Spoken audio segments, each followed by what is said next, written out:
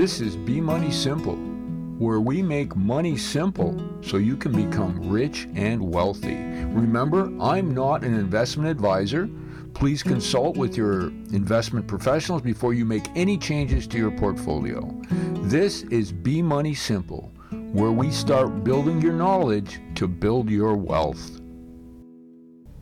Welcome back. So last time I went through an exercise that actually Charlie Munger had popularized, and that is reverse engineering a decision, where you go into a decision and you say to yourself, okay, here's all the things that could go wrong with it.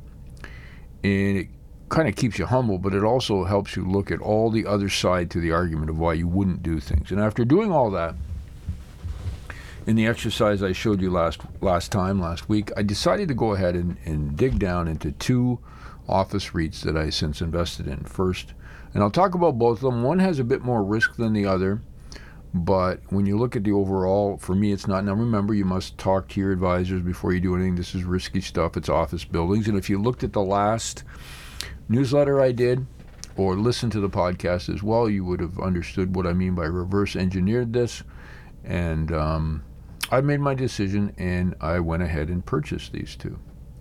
Please remember that if you're not already signed up, sign up for my newsletter. Just go to bemoneysimple.org, and you'll get a free copy of my book, a digital copy, and you'll get every Monday, you'll get a short newsletter about a topic or something I'm working on, or something that can help us all understand this wild world we live in of financial management and handling our money in a proper way and helping you achieve financial freedom. The first one I'm going to talk about is BTB.UN. It's a REIT that has three sectors: office buildings, it has industrial, and it has some what they call purpose retail, groceries, that kind of thing. They're in Quebec City, Montreal, surrounding areas there. They're also in Ottawa, and I believe Saskatoon. I really, I've been into this company for a long time in a following mode. It was even in my book some years ago, the first one I did, which was Shrink Money Advice. And it is that kind of company that they own 75 buildings. It is a fairly small company as far as market cap goes. It's not very large. But they are currently selling for 52 cents on the dollar.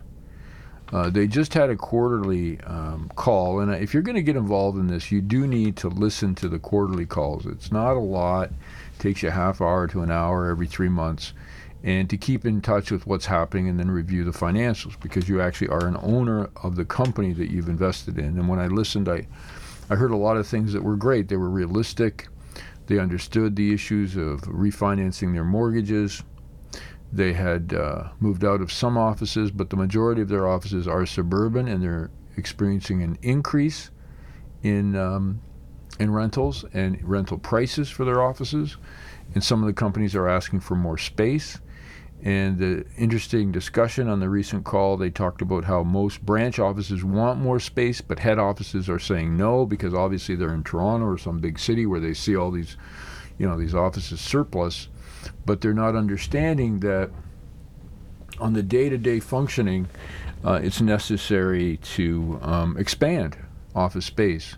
Now, one of the things that no one's really talked about is, right now, as you know, office space is a pretty dirty word, right up there with Airbnb if you're in British Columbia or other places where they're outlawing it. And so no one's building this stuff. So if we give it 5 years or even 10, it's highly likely there's going to be a huge shortage of this type of space. They pay a dividend that's just over 10%, B2B. It's about at 85% of the cash that they do create. So you could argue and say, well, they're getting close. But in listening to the recent call, they also have a dividend reinvestment plan that they're going to continue with, which tells you that they're okay with people doing that. And that does cost them money, because they provide a discount when you do that, when you buy more shares. Their goal is to get it to about 82 or 83% of the cash available, so they're not going to cut the dividend currently, and it's on sale, selling for 50 some cents on the dollar.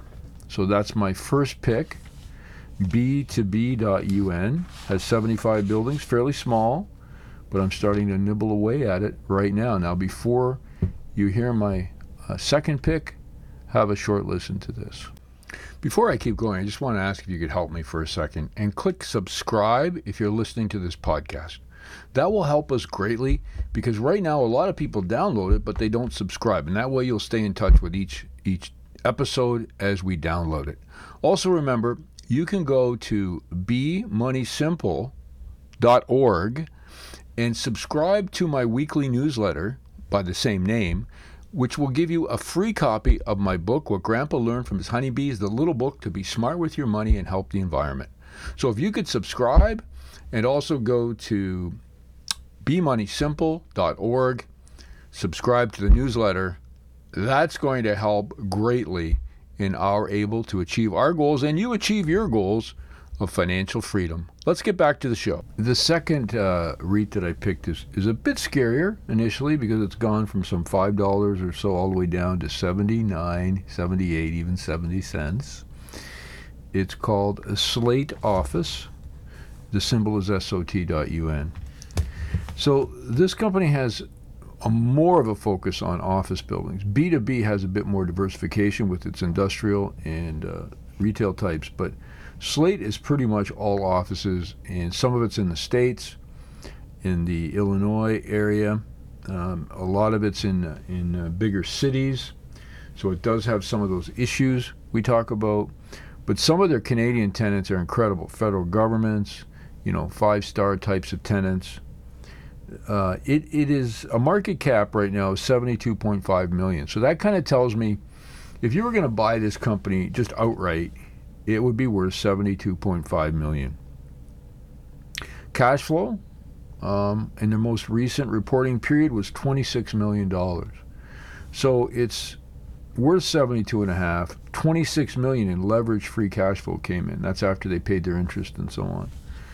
That's a significant, interesting sort of thing when it comes to, if it goes to zero, what will happen? Well, first of all, it has all the leases in these incredible buildings. The land is worth more, as I talked about, than many of these buildings, I think, because of their locations.